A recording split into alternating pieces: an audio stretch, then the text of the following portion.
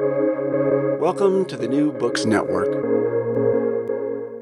Hello, everybody, and welcome back to The Academic Life, a podcast series here on New Books Network.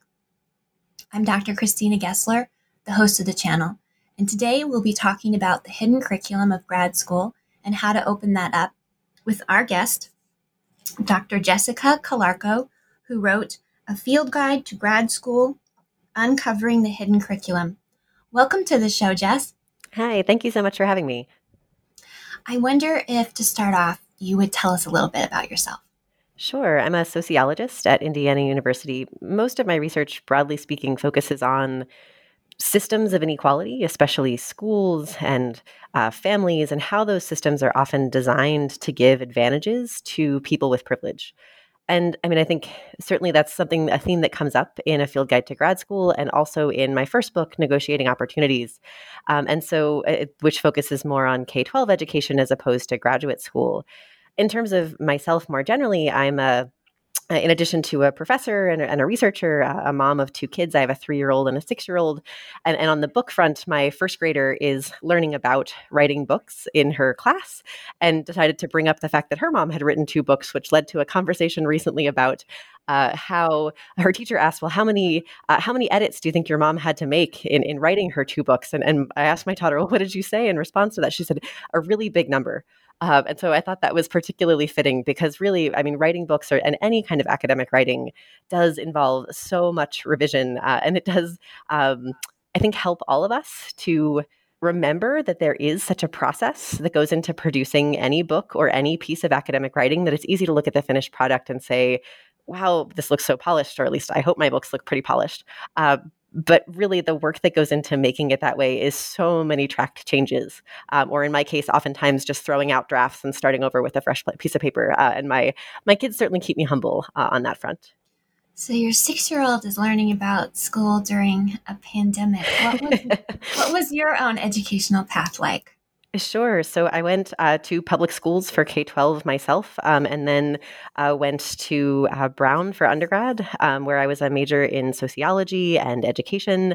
And that's really, I think, between high school and college, I didn't know about sociology before I got to college, but I did have some exposure to education and inequality. When I was a junior in high school, I was our student school board representative. And this was around the time of the No Child Left Behind Act. And we had done a lot of talking about it in government classes at school, and I did some research on it for a project, and also began thinking about it in the context of the work I was doing with the school board, and ended up having the chance to participate in some legislative hearings, be sort of a student give student testimony to state legislative hearings around policies that were designed to increase accountability in schools. And even as a teenager, sort of recognizing some of the huge inequalities that those accountability measures presented for students, given the often unequal resources and opportunities that students have in our schools. And so that was something, those kinds of questions kind of carried me through to college and left me really interested in understanding, especially how the lens of sociology can help us to make sense of the forces that create inequalities, whether that's in schools or in families or in society more generally. And so after college, while I was in college, I worked a bit for the American Federation of Teachers, had an internship there, and got to know more about sort of education from that perspective, from more of a policy and practical side, and then went on to graduate school at the University of Pennsylvania, where I did my PhD in sociology. And then from there, went on to my first and current academic job at Indiana University. When did you realize you wanted to be a professor? That's a good question. I mean, I think, so I had the opportunity when I was an undergraduate student to work for Professor Carl Kasel, who's an education historian at Brown. And he took a chance on me, hiring me as an undergrad to work for him as sort of both an office assistant and also a research assistant. I got to help do some editing on some of his book manuscripts. I got to go to the archives in Washington, D.C. to do some research for a book on the history of the federal role in education. And even just like working in his office with him day to day, learning about sort of academic conferences and seeing what professor life looked like from the inside. And so I think having the chance to work with him and having the chance to see how professors can have the opportunity to balance research and teaching and activism. He was someone who was very heavily involved with a number of organizations related to W.B. Du Bois and sort of supporting scholarship around W.E.B. Du Bois. And so kind of seeing how he balanced those different parts of his job and sort of seeing that as a model for myself in what I was hoping for in my own career. That was sort of, it kind of sparked the idea of being a professor. It wasn't something I'd ever really considered, certainly before my junior or senior year of college. And what led you to want to write the field guide to grad school? You said your first book was K to 12. So you kind of skipped over a book for college and went right to the field guide for grad school, which I'm really thrilled that you wrote this book. It's everything I wish someone had told me. It's the book I wish I had been able to carry around with me, from my master's to my PhD, just have it. Well, it's a little heavy to go in my pocket, but definitely in my tote bag. But what led you to think, I'm going to do this? I need to do this. Yeah. So, I mean, this book actually started as a Twitter thread. I don't know how many books can say that, but this one did. So back in 2018, PhD student Kristen K. Smith had tweeted about the need to better educate undergrads about graduate school opportunities. And it made me think about how opportunities in academia are often hidden from grad students as well. And kind of reflecting back at the time on my own experiences in grad school, I thought about the many times that I'd found myself feeling embarrassed because of something that I didn't know, not knowing the difference, for example, between a working paper and one that's forthcoming, and implying that I had a forthcoming paper when really what I was talking about was a working paper, or not knowing how to do certain statistical procedures that would have saved me huge amounts of time in data analysis, like a do loop in SAS, the statistics program I was taught how to use, or even not knowing the meaning of key kind of buzzwords that you'd hear in classrooms. I remember my first year of grad school, people talking about dialectical and having no idea what the word dialect. I'm not even sure that I totally understand what dialectical is at this point. But at the time, like those kinds of words just felt so, they were such a huge catalyst for imposter syndrome. And so I shared some of those stories in this Twitter thread. And I encouraged other scholars to do the same, to share stories of times when they felt embarrassed or shamed because of something that they didn't know that someone assumed that they should know in grad school. And ultimately, hundreds of scholars ended up sharing their stories with this hidden curriculum hashtag, stories about not knowing that you can get funding for a PhD program, or bumbling the names of famous theorists, or standing awkwardly in the back of a reception at conferences because you're not sure who to talk to. And so kind of as the qualitative researcher that I am, I started collecting all those stories in a spreadsheet and kind of grouping them by different themes, the way that I often do with a lot of the qualitative research that I do when I'm analyzing interview quotes or excerpts from field notes, things like that. And essentially what I had at that point, even though I wasn't really thinking about it that way at the time, was the outline for a book with different themes representing the different chapters that ended up in the final book manuscript. And meanwhile, Megan Levinson, who's an editor at Princeton University Press, had seen the hashtag and all of these stories being shared on Twitter. And she reached out to me to ask if I'd be interested in turning all those tweets into a book. And at the time, so this was 2019, I was 2018, 2019, I was a little hesitant. I had just published my first book in 2018. I had a 1-year-old at home and a 4-year-old who took up most of my extra energy at the time. And at the same time, though, I'd also already written a number of short blog style pieces that I kind of post on my own website for students, just kind of reflections, oftentimes that I'd prepared for my own grad students or undergrads, kind of reflections on writing research papers, kind of outlining research papers, giving effective conference talks, encouraging students to talk in class when you're teaching. And so I figured, at least at the time, well, it can't be that much more work than putting it together a whole bunch of blog posts on these topics. And certainly I was wrong on that front. It took me a good bit more time and effort than I probably initially envisioned. But I would say that this kind of writing to teach and writing to support and writing to convey camaraderie and a sense of togetherness in a struggle is especially rewarding and even fun for me. And so I'm really glad that I sort of stuck with it and had the chance to share this book and finish putting it all together, even though that the final editing happened at the very beginning of the pandemic when both my kids were home full time and I was waking up at like 4 a.m. to finish all the edits. So it was not the most, there's probably quite a few typos in the book because I can't promise that my bleary-eyed early mornings were as productive as I would have liked them to be, but I did my best.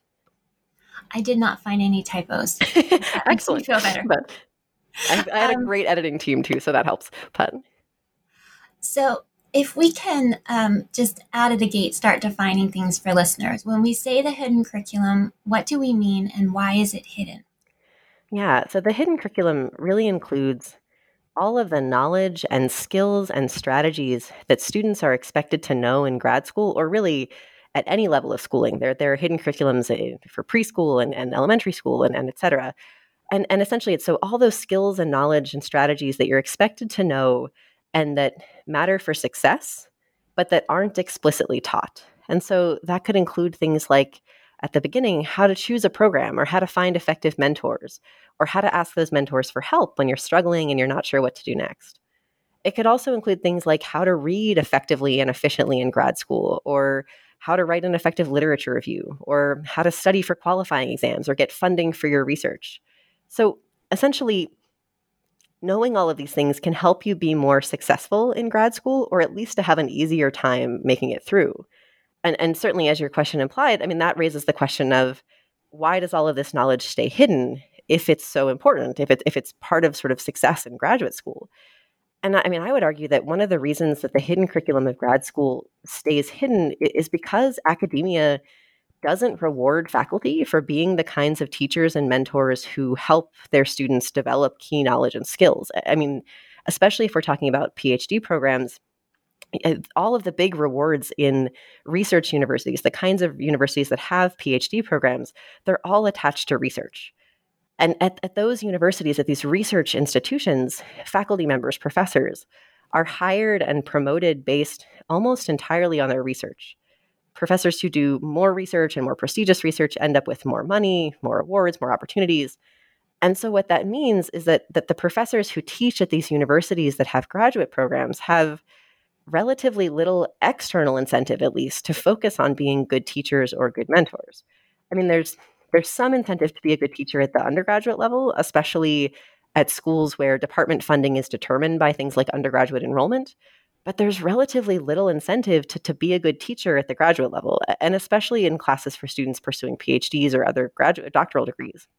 And so on top of that, most PhD programs, especially at big research universities, actually pay students to get their degrees. And I mean, so while that money is good for students, though it's certainly never enough, it means that PhD students have really little leverage to demand the kind of effective teaching and mentoring that they really deserve in grad school. And so because of this reward structure, professors oftentimes don't have external incentives to be good teachers or good mentors, and oftentimes they're pulled in other directions instead. Their incentives tell them to focus as much of their time and energy as possible on research. And what that means when it comes to mentoring is that professors essentially have an incentive to pick winners. And so that means recruiting and working with and investing in graduate students who seem like they'll be able to succeed in academia with as little support as possible. And so we can think about, because of the inequalities that exist in our education system and our society as a whole, the students who come in looking to professors like the ones who will be the sure bets are probably going to be students who come in already knowing a good deal of the hidden curriculum of academia, or who have people other than their professors that they can rely on for help. And so, and we can think about sort of why that's likely to be an unequal spread of professors, because essentially, I mean, and in that sense, we have to think about the fact that academia, or at least the version of academia that we have today, remains a racist and classist and sexist and ableist and anti-immigrant institution, in the sense that it was designed by and for wealthy white men, and very much remains in its structures geared toward the success of those people over others instead. And so, just to give one example of how that plays out, I mean, students from more privileged groups are more likely to have friends and family members who've gone to college and gotten a PhD. And those students are going to come to grad school already far more familiar with the hidden curriculum of academia, the ways of doing things, the key terminology, the structures of success. I mean, certainly my 6-year-old knows more about academia than I did when I started college, and maybe more than I did when I started grad school. So those network connections, that informal access to this knowledge can play a huge role for students. And certainly, as I find in some of my K-12 research, on top of just their network connections, students from more privileged backgrounds also tend to feel more entitled to ask for help. And so even if there are parts of the hidden curriculum that they don't know or can't figure out on their own, those students from more privileged backgrounds generally trust faculty enough to ask for help. And that's in large part because of how they've been treated throughout their school careers. They've been given more opportunities in many cases, more respect. And so they feel entitled to more opportunities and more deference. Deference and respect and opportunities that students from more systematically marginalized groups are more often denied. And so maybe it's not surprising then that because of these sort of unequal structures of school and society more generally, students from systematically marginalized groups will usually need more support in uncovering the hidden curriculum of academia. And that sort of creates kind of two problems in that for students who come in not knowing the hidden curriculum and who don't have that same entitlement to ask for help, the hiddenness of the hidden curriculum can lead to tremendous amounts of self-doubt. I mean, that's what we think of as imposter syndrome, kind of feeling as though everyone else gets it and you don't, and maybe you're not good enough or smart enough to be there. And that kind of imposter syndrome can be tremendously harmful for students, kind of making it difficult to stay motivated or believe in themselves and their ability to do the work. And in those moments, students really desperately need effective and dedicated mentors to help them through and see the value of their knowledge and learn the knowledge and skills that they need and that their peers may take for granted. But because of this kind of broken incentive system, because we have so much emphasis on faculty research and not enough, I would argue, on mentoring and teaching, faculty have little incentive to be the kinds of mentors who kind of take the time to uncover that hidden curriculum for their students, and especially for the students who need the most help in that process. And I mean, even on top of that, I mean, the mentors who do make that time for students we know are disproportionately scholars who are from groups that have been historically marginalized in academia. So women scholars, scholars of color, LGBTQ scholars, scholars who are first-generation college students. And because of the support that those mentors provide to students, they're often overburdened with requests. And so that this kind of broken incentive structure can not only make it more difficult for, and the hidden curriculum that goes along with that can make it more difficult not only for students from systematically marginalized groups to succeed, but also more difficult for faculty from systematically marginalized groups to be successful and persist in their own careers as well. The book really empowers students to tackle this from their end. But listening to you, I wonder if you have any ideas for how academia can restructure to deal with this. One of the things I've noticed, because I was doing my homework on Twitter before we started taping, was that some students, their grad school basically devotes an entire seminar first semester to how to do grad school. And when I saw those threads happening, I thought, why doesn't every school do this? My school didn't. Mm-hmm. Absolutely. I mean, my hope was that this book would not just be a resource for individual students, but would be the kind of resource that graduate programs could use to put in place to essentially make the hidden curriculum part of the formal curriculum instead. And of course, I mean, one book, even a 400-something page book, it turned out a lot longer than I think either myself or my editor were expecting. Even a big book can't cover the whole hidden curriculum because so much of it is discipline-specific, field-specific, or program-specific, or school-specific. And so there's always additional work that has to be done beyond that a book can't convey if it's trying to speak to a broad audience. And so, I mean, certainly my hope is that this will start conversations, that this will push departments and universities and even whole disciplines to be thinking about how can we make the key knowledge and success in our field or in our program as accessible as possible to as many students as possible, and not leave that knowledge dependent on specific advisor relationships. And so, I mean, I think kind of making the hidden curriculum part of the formal curriculum is a key part of that process. At the same time, I think we also need to recognize that even a semester-long course can't cover everything, and that there will always be inequalities related to the kinds of mentoring and support that students get. And so, I mean, to that end, and to your question about sort of larger systemic changes, I think we also need to be using this moment especially to push for a fairly substantial change in the structure of incentives in academia. I mean, essentially pushing for things like ratcheting down the expectations for faculty research, focusing on quality rather than just quantity, teaching future faculty to be, and current faculty to be good teachers and good mentors, and certainly rewarding them for doing that work. Counting, especially if you're talking about service that supports the research of students, why not count that as faculty research for tenure and promotion purposes, albeit with sort of the recognition of how biased things like teaching evaluations can be as a measure of faculty support.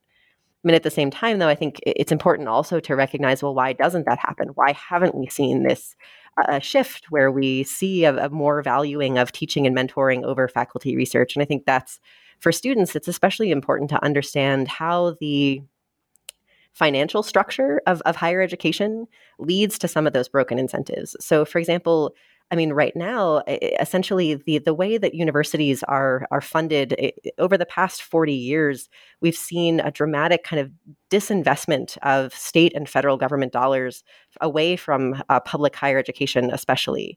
And so what that means is that essentially schools have to make up the difference themselves. They're pushing the costs onto the colleges and universities have had to kind of raise tuition to make up the difference, but those dollars still aren't enough. And so, like, as a result, essentially, universities have tried to make up the difference in funding wherever they can. And one place that they've done that is through kind of grant funding of research. And so, essentially, universities, especially research universities, have become increasingly dependent on research and grant funding. And certainly some of that money that comes in from grant dollars when faculty members apply for money for their research does go to actually doing the research. But a good chunk of it actually goes back to the departments and to the university instead. And so there's an incentive to push faculty to focus as much of their time on research as possible, because that directly brings in money for the university in a way that focusing on especially graduate level teaching and mentoring doesn't have those same financial advantages for institutions. And so I think we have to think about how, if we want to shift the culture of incentives in academia to promote better mentoring and more effective teaching, especially at the graduate level, then we need to be thinking about potentially restructuring the way that we fund higher education, and ensuring that universities have the resources that they need to provide high quality teaching and mentoring at all levels, even without having to rely on grant funding for their primary source of support, or for a primary source of support.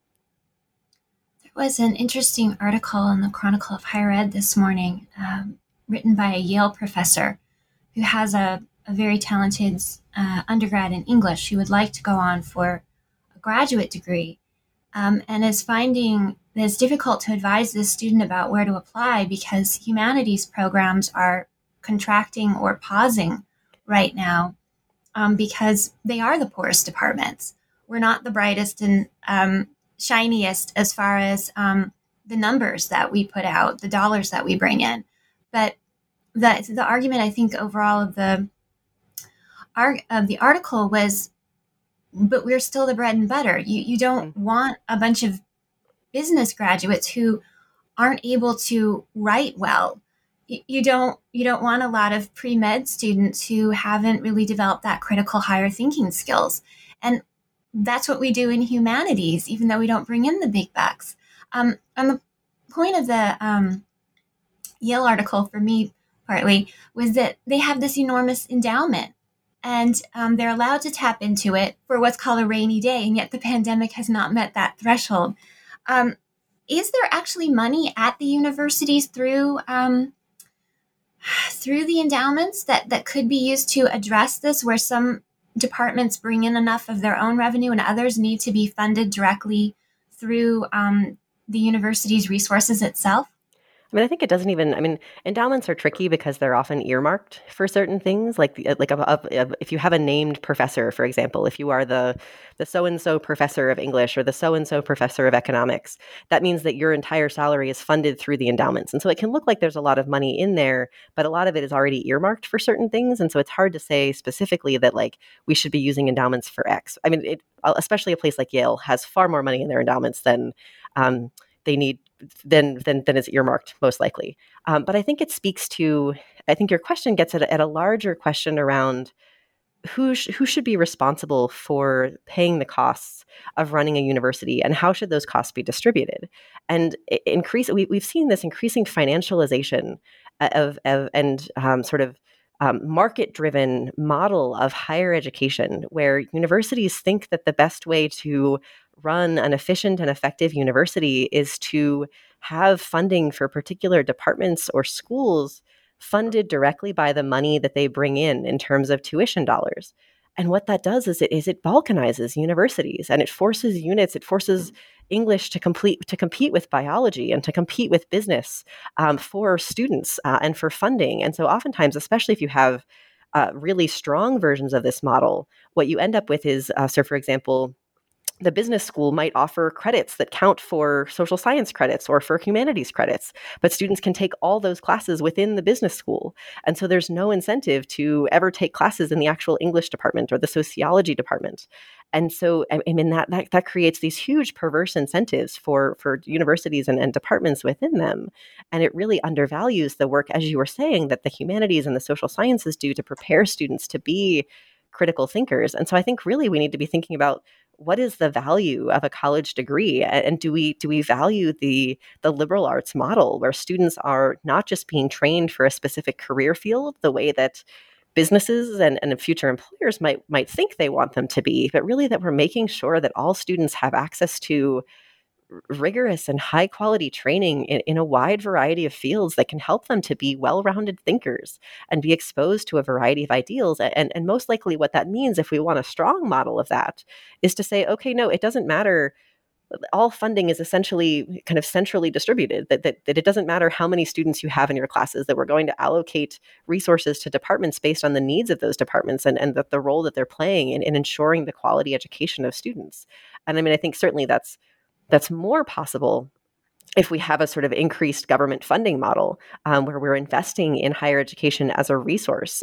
Because I think right now we have this broken system where, especially undergraduates, because tuition is so high at so many schools, really do see themselves as consumers and think that their dollars should be going directly to whatever program that they are most interested in, or especially donors. If we're thinking about the donor model, they get to choose where their resources go in terms of supporting different parts of the university. And if we instead have a much more centralized funding model, and especially a public funding model, then that allows us to make those more equitable, in many cases, decisions about where those resources are going to go and how they're going to support kind of the breadth of college life and the breadth of training for students, as opposed to just who is the most profitable. And this kind of gets back to what you talk about in the book over and over, is that you need a support system. You need to make a network.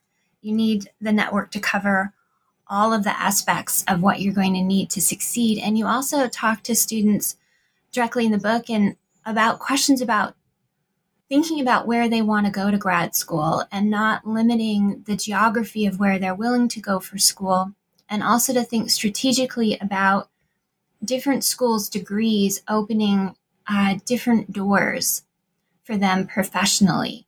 And that kind of comes back to another form of gatekeeping. We've been talking about how funding allocations within universities either expand or contract different departments, but it also expands and contracts opportunities for the students and puts more burdens on themselves to fill in their networks. For the students who are listening, who are trying to figure out if now is a time to go to grad school, what would you advise them as far as making those geographical choices right now? And what would you advise them as the most important parts of their network to target once they arrive and get started at school?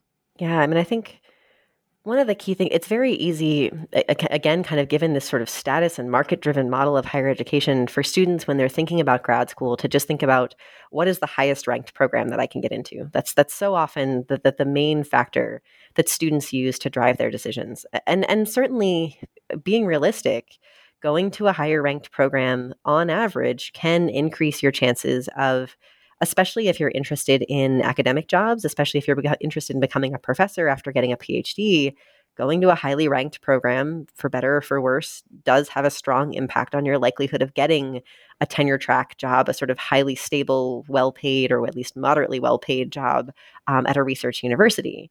And so that is something to factor in, is sort of the status of the program. But I would say that even more important than that is the kind of relationships and support that you'll be able to find in that program that you apply to. That on the one hand, that means someone who can support the kind of research that you're interested in doing. Different departments and programs have different strengths when it comes to topics within a particular area. That might be, I mean, maybe you're really interested in medieval history, and so you want to go to a history department where there is someone who can support you in doing research on medieval history. Or maybe you're interested in medical sociology, and so you want to choose a program that has medical sociologists that can help you figure out where your research fits into the subfield of medical sociology, that you're not sort of left adrift on your own. And so kind of figuring out the strengths of different programs in addition to their rankings becomes a really important part of the calculation to see who will support me in doing the kind of research that I'm interested in without necessarily just duplicating the research of the advisor that you end up choosing. At the same time, though, and going a level beyond that, it's also really important to think about the kinds of relationships that you'll have with the people that you'll meet there.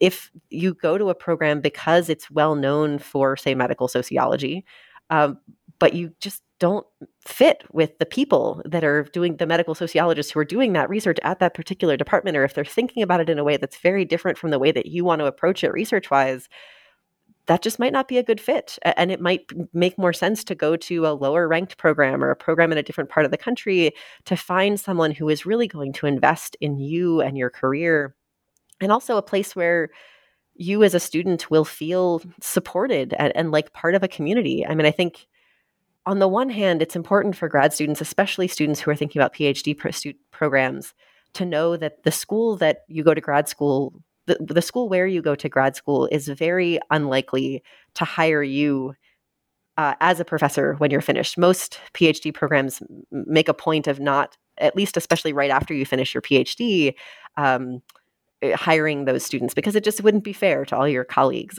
And so what that means then is that for most graduate students, if you're getting a PhD and you want especially a tenure track job in academia, you'll probably have to move cities and maybe even move states or even across the country or to a different country to be able to find that kind of a job because of how tight the job market is right now. And so for some students, it can make a lot of sense in the short term to go someplace geographically that maybe isn't the best fit for them, isn't the kind of place where they would like to live long term, because it will give them a better shot at getting the kind of job that could be in the geographic place or the kind of setting that they want for their long term careers. At the same time, though, I mean, I think it is important for all of us, and especially for faculty, to know that for students, I mean, spending, I mean, if they're talking about an MA program, 2 years, or if you're talking about a PhD, up to 6 or 7 or 8 or sometimes even more years in a particular place, that's a long time and a lot of your life to invest in getting a degree. And that if you're in a place, either geographically or culturally or in terms of networks, where you're not supported and where you're not happy, that can make it so much more difficult for students to be successful in their careers. And so I think it is completely reasonable for students to make choices about where they go to grad school, not only based on sort of kind of cold, hard logic about long-term future success, but also about where are you going to be able to be successful in the short term, given the kind of support that you'll be able to access in those places. I know for myself, I mean, I had a couple of different options for graduate school, and I didn't pick the highest ranked program that I got into. I chose the program that would allow me to live at home with my parents and my younger siblings who were still in high school at the time, and save some money that way, and also be closer to my partner and now husband, who I was roughly a 2.5-hour drive away, as opposed to potentially a flight away instead. And so I think those were, and that was a tough decision, but it was a decision that ultimately gave me the support network that I needed to be able to make it through grad school successfully, and that I'm not sure I would have had if I went somewhere else instead. It sounds like you made a very strong decision to support your life balance and your mental well-being. One thing I'm seeing a lot of on Twitter is students talking about how they're not able to do that, and that their mental wellness is suffering. You wrote the book prior to the pandemic, and yet I was really struck by on page 9 when you spoke to the readers and you said, you're not the only one who's confused or inadequate or alone in grad school. Right now, I think students feel those feelings really profoundly. What advice do you have for them, since you are right now a professor during the pandemic? What do you see as working for students, and what do you wish students knew they could do to support their well-being right now?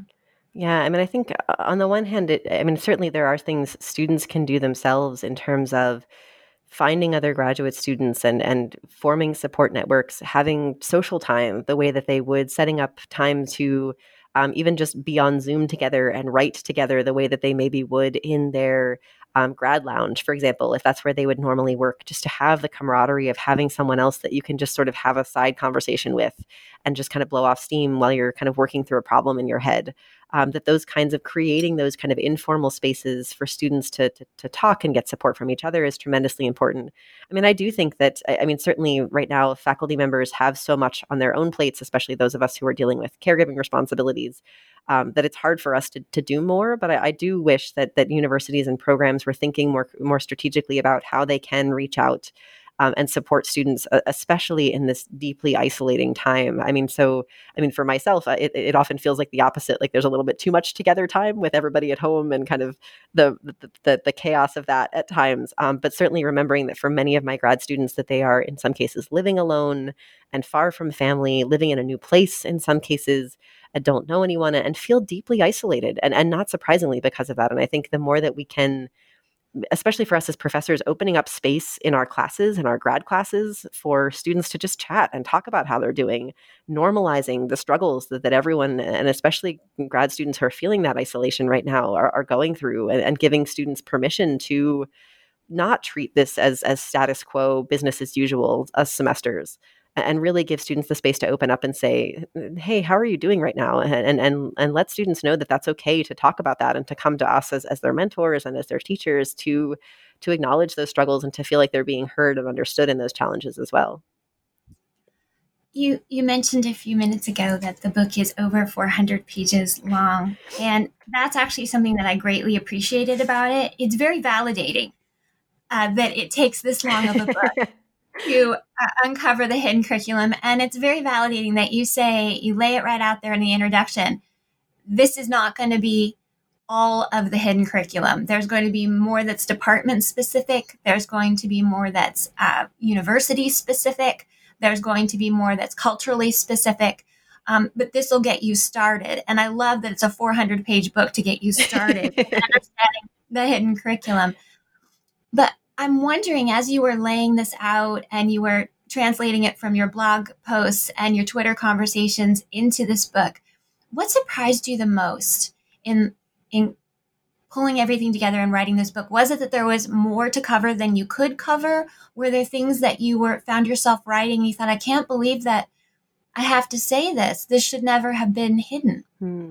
I think probably kind of thinking big picture, the biggest surprise for me, maybe not surprise, but the biggest realization for me in writing this was that I couldn't just write an advice book, that I couldn't just make this a book on sort of how to navigate the hidden curriculum, that I really wanted to and felt like I had to ground this in helping students understand the forces that created and maintain this hidden curriculum in the first place. And so I think that was one of the kind of the thing that kept me going, especially in writing this, especially when it felt like a lot of work, was to help students not only to feel like they had a tool for navigating this, but to also better understand where it comes from and why it's so important not to perpetuate the hidden curriculum as they move forward themselves in their careers, especially for those who are interested in going on to faculty positions.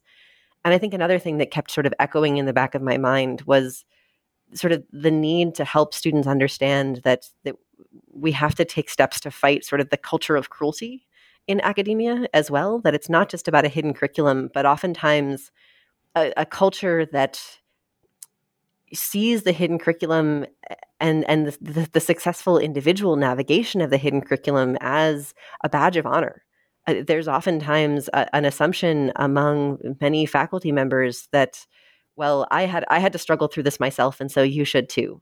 And I think, one, that often belies the reality that the faculty who were able to persist through that hidden curriculum and be successful probably either came in with a lot of advantages or had some really good mentoring to help them get through it. And it certainly in some cases may have been able to figure it out themselves, but probably had some legs up along the way. And so I think that kind of that myth of, well, I just did it, so you can do it too, is problematic and ignores the huge inequalities in the system that exist.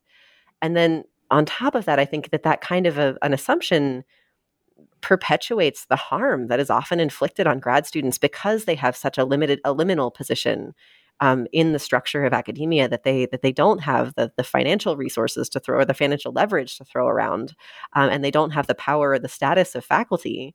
And so it's easy for faculty to mistreat graduate students and to not give them the support and the help that they need.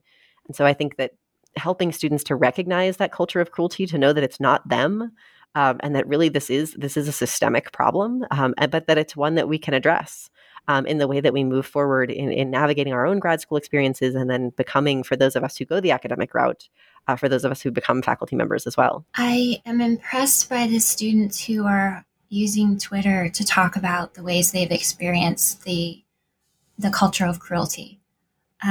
I know when I experienced certain things, I did internalize it. I did think it was me. And I was really proud, even though I don't know this person, of a student who recently posted about an online class she's in for higher ed. And the professor said he wasn't going to teach until he gave a big smile for her and the whole class. Mm. And it was interesting, the gendered responses. Some of the men definitely had a feminist response, but there were also some who said things like, well, maybe he was trying to cheer her up. And I thought about that answer, and I thought, well, why isn't it okay for her to feel what she feels and show up in class as she truly is? Why is it the professor demanding that she cheer up before he starts? I don't understand that response either, as to me, that's also embedded in the culture of cruelty, because it's at its core denying a lot of the authenticity. We say we want diverse campuses. We say we want diverse curriculum. And yet you can't even show up having a normal set of feelings.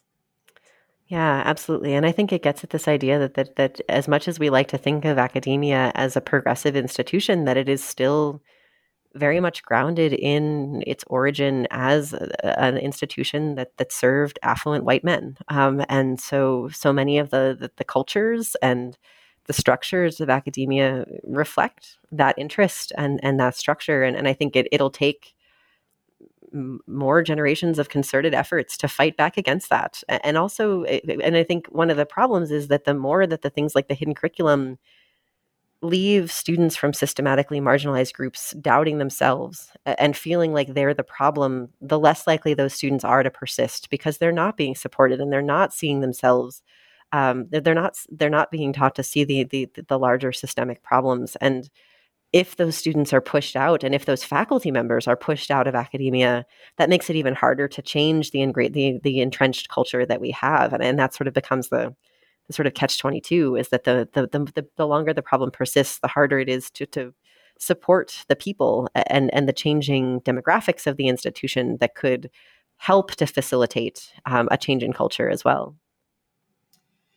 You talk about in the book that it's female professors and professors of color overwhelmingly who are the ones you can go to for your questions or to talk about problems that are happening.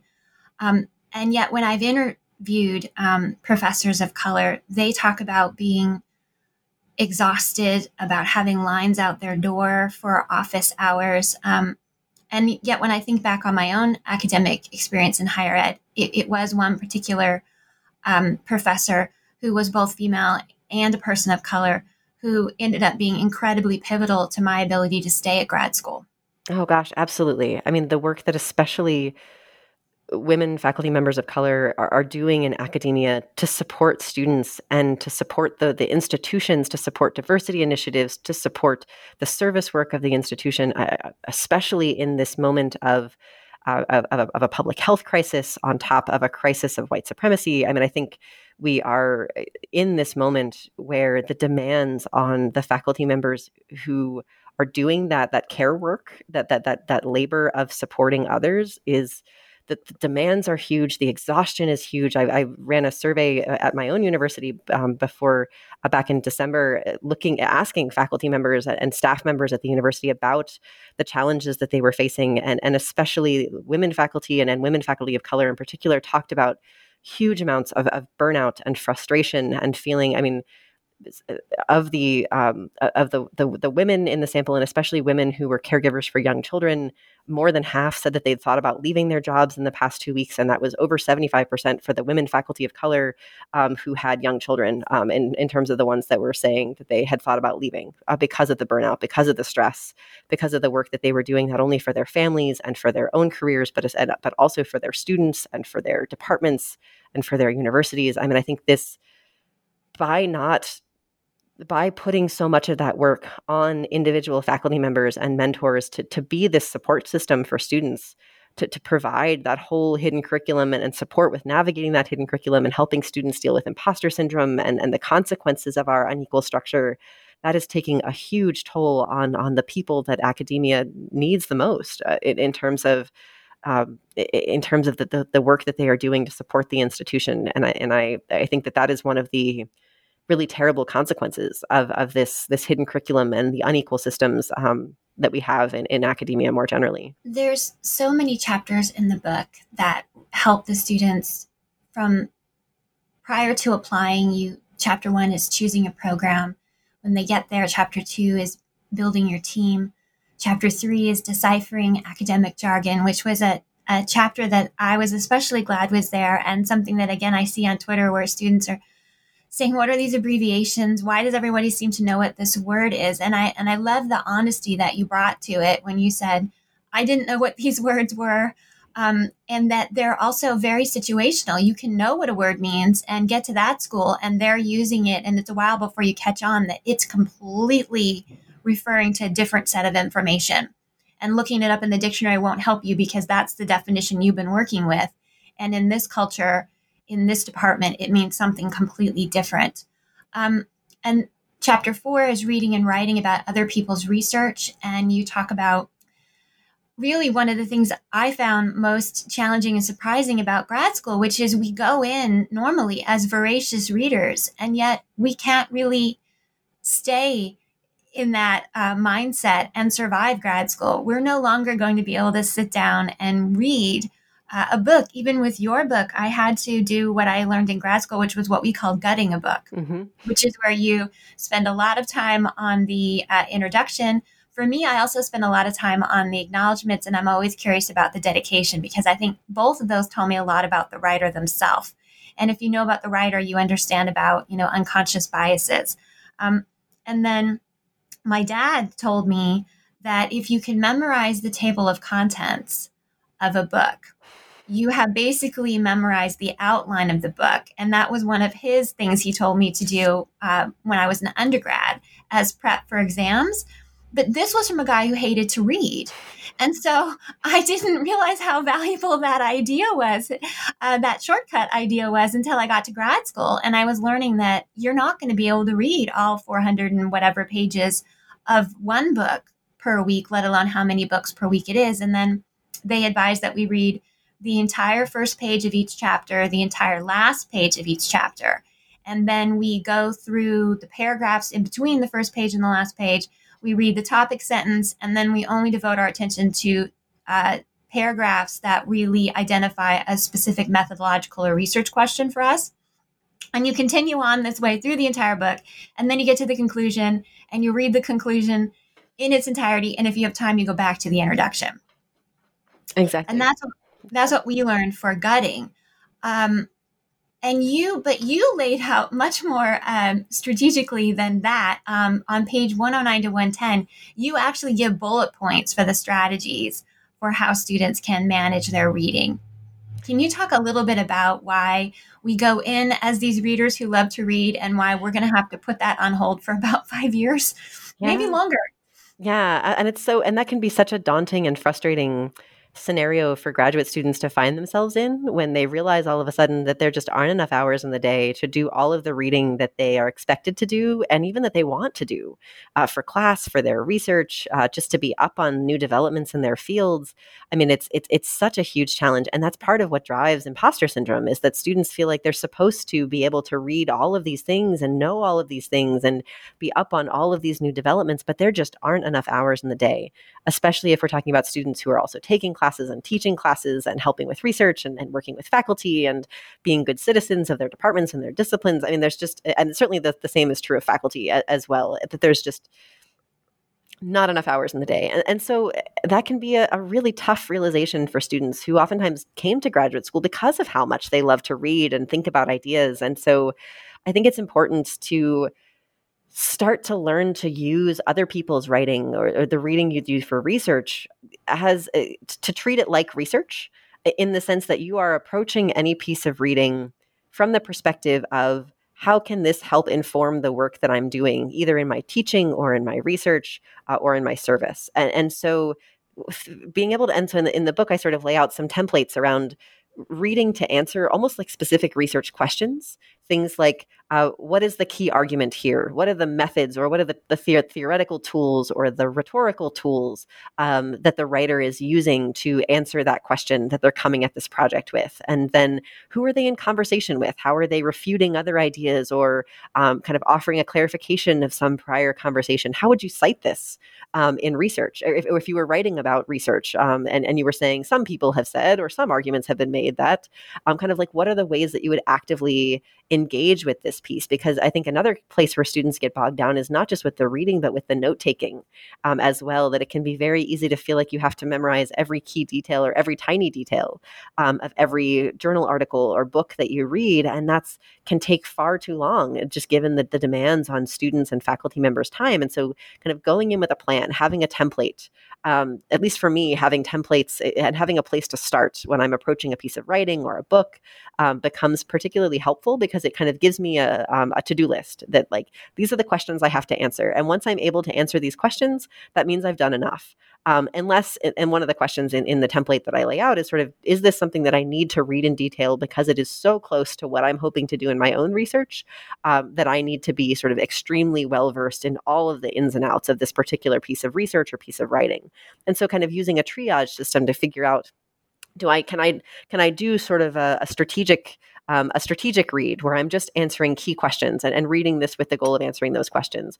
Or is this a piece where I need to read in full depth and make sure that I have a more nuanced understanding of what this piece is contributing to the literature? And so kind of a couple of different decision points and trying to offer templates for students to kind of demystify that process, and also encouraging strongly that students use bibliography software from the minute that they start grad school, or as soon as possible if they haven't started that way.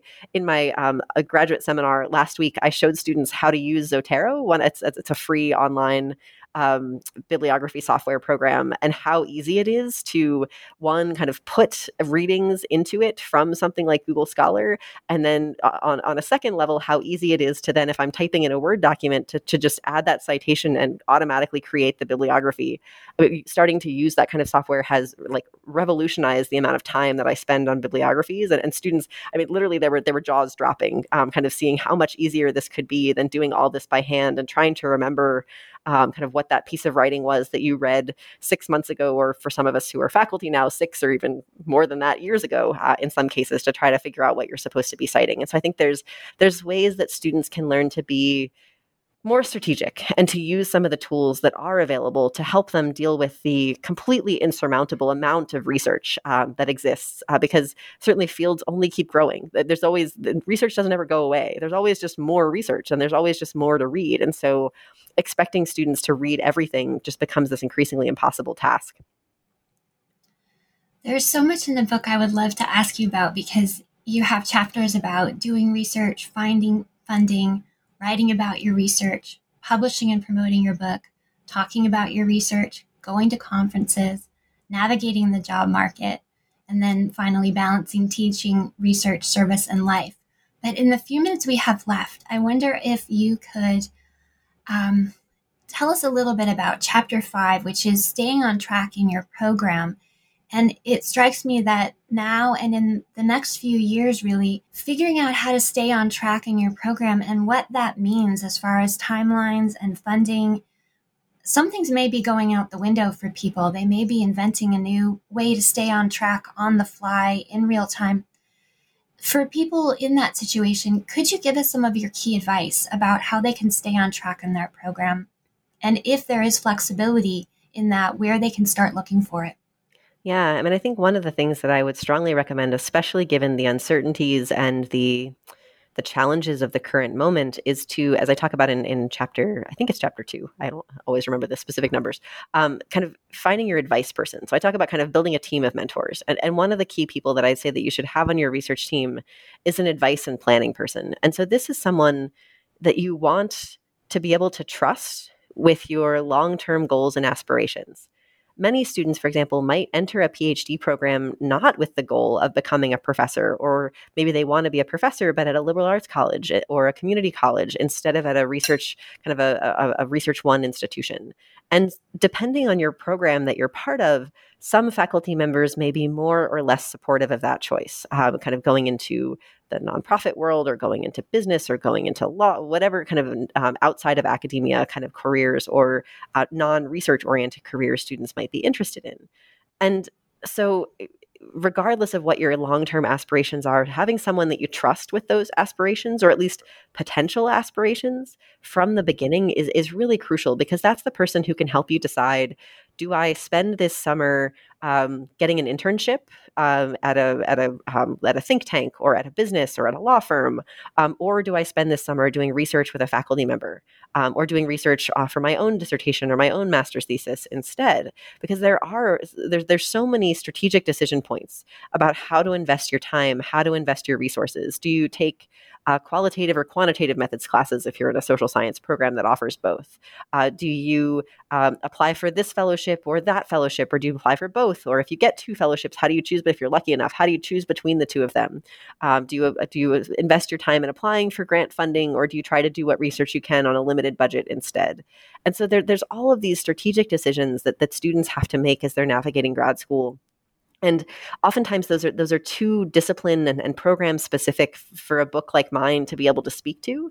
And that's where having that person who understands the field well enough, who respects the students' goals well enough, and who can kind of has the time and the willingness to help them think through, okay, if this is where you want to get to 5 or 10 years from now, what are the steps you need to take next year? What are the steps you need to take next month? What are the steps you need to take next week to make sure that you're on track with those goals? And then I think for students, breaking it down into, okay, if this is where I need to get to, what are the discrete tasks that I need to do in order to kind of check off that next big box, or make it to that next big milestone to get me to where I am? And I mean, for me, I think, so having those checklists becomes really important, but oftentimes students find themselves not sure of even what should go on the checklist. If the checklist is, say, if the next big item is like finish your comprehensive exam or your qualifying exam, but you're not sure, how do I know what to put on the comprehensive exam list? Or how do I find a committee? Or how do I decide the number of books versus articles that go on the exam list? Or when should I schedule this for? And who do I have to talk to? There's so many questions that students can come up against. And I think it's really important for students to recognize that when they find themselves at a moment where they are unsure of where to go next, and especially if they find that their unsureness about where to go next is leaving them spinning their wheels and feeling like they're getting behind other students, then that's a really good sign that they need to ask for help. And it's oftentimes what happens with students, I see this all of the time with students at every level of schooling, is that there's something that they don't know how to do, and they're worried about asking for help because they're worried about how they'll be judged for asking, that someone might think that they are not smart enough to be there or not hardworking enough to figure it out on their own. And so they don't ask, and they keep trying to figure it out on their own. But then that ends up getting them further and further behind. And then the further behind they are, the more embarrassed they feel about telling their professors that actually, yes, I do need help to figure this out. And it can create this spiral, that a sort of doubt and shame and embarrassment that makes it really hard for students to get the support they need to get back on track. And I think in those moments, it is tremendously important for students to remember that asking for help is an investment in their own success and potential for success. And that if they are in a graduate program, that program and their advisors and their mentors have taken a chance on them and invested in them because they believe that they can succeed.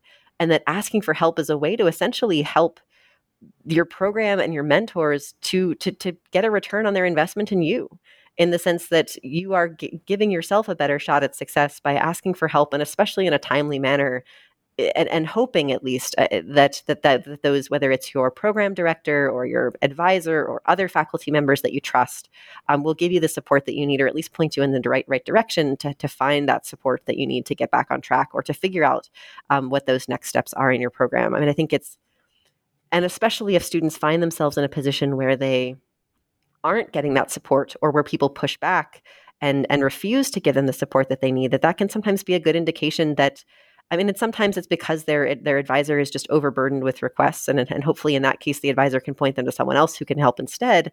But in some cases, that means that maybe the program isn't the best fit for them, and that they need to be thinking about where they could get better support, whether that's by finding people on social media to connect with, or at other departments, or reaching out to other grad students, or finding other support systems in addition to maybe their primary mentor instead.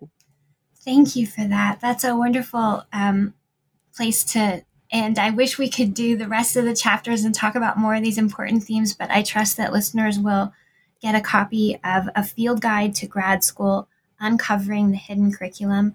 We've been talking with Dr. Jessica Calarco about her book and about what you need to know to stay in your program and to find the right one for you. I'm Dr. Christina Gessler. You're listening to The Academic Life on New Books Network. Please join us again.